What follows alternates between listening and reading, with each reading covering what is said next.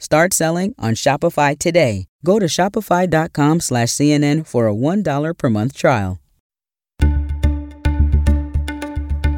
Hey everyone, I'm David Chalian, the CNN political director. This is the CNN Political Briefing. Here's what you need to know in politics for Monday, April 12th, 2021. The Biden administration changing course when it comes to police reform. We'll discuss that, plus the president's push for bipartisanship on his big infrastructure plan. And finally, Donald Trump still in control of the Republican Party and still lying about the 2020 election. Joe Biden is reversing course from one of his campaign promises on a major issue that is once again in the headlines, and that is police reform. Joe Biden had promised to set up a commission that would look at how to change policing in America. However, we are now learning that the Biden White House is standing down on that commission, and instead they are going to double down on their efforts to pass police reform through legislative channels. White House Domestic Policy Advisor Susan Rice said, quote, "Based on close, respectful consultation with partners in the civil rights community, the administration made the considered judgment that a police commission at this time would not be the most effective way to deliver on our top priority in this area, which is to sign the George Floyd Justice in Policing Act into law." Now, it is not at all clear that getting that piece of legislation through the Congress and to the president's desk for his signature is a certain thing.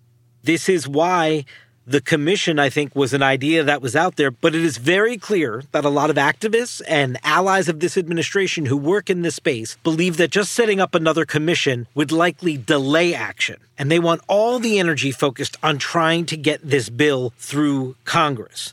Now, the House initially passed the bill last year, but it failed in the Republican-led Senate. Now, Democrats, of course, control the Senate, a 50-50 tied Senate, with Vice President Harris able to cast that 51st tie-breaking vote. But would this be a piece of legislation that Republicans filibuster, where we'll need 60 votes to break that filibuster? That remains an open question. What is no longer an open question is how Joe Biden is going to move forward on police reform. And this comes just as we've seen another officer-involved killing in Minnesota. Just miles from where Derek Chauvin is on trial for the killing of George Floyd, yesterday, Daunte Wright was killed by a police officer following a traffic stop. Local police chief in Minnesota showed at a press conference body cam video of the incident depicting an officer who seems to have thought she was discharging her taser, but accidentally actually was discharging her gun in this fatal shooting. This latest incident, with the tensions that are also running so high as the Chauvin trial continues forward in that Minnesota courtroom, this all can add political pressure to getting that policing act passed into law. But again, the Biden administration is now counting on that as their answer, as their action. So the stakes just went up a ton for Team Biden to actually get that bill through Congress. Now, here's what else matters today. As you probably know by now, if you listen to this podcast enough, the Biden White House does not define bipartisanship as the vote tally board in Congress.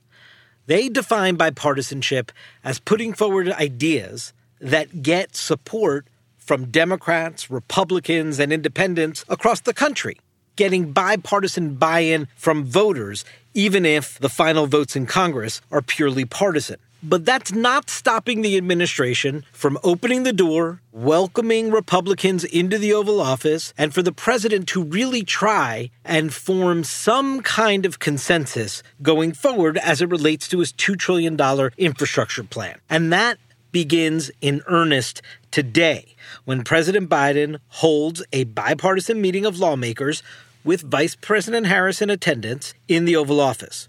The attendees in today's meeting are not congressional leaders. They're not even necessarily the swing votes like a Joe Manchin or a Susan Collins in the United States Senate that is so closely divided. But they are key players on key committees, both in the House and in the Senate, that deal with infrastructure as a critical component of their work. So again, this is not a deal-making meeting because you would have actual congressional leaders in there or the critical swing votes that will determine whether or not this becomes bipartisan in Congress. What you have instead is the beginning of a process of the Biden administration showing its genuine interest in trying to find some way to have this be bipartisan. But by no means is the Biden White House suggesting that at the end of the day, if 0 Republicans get on board, that they refuse to go it alone. In fact, above all else, they say inaction is not an option.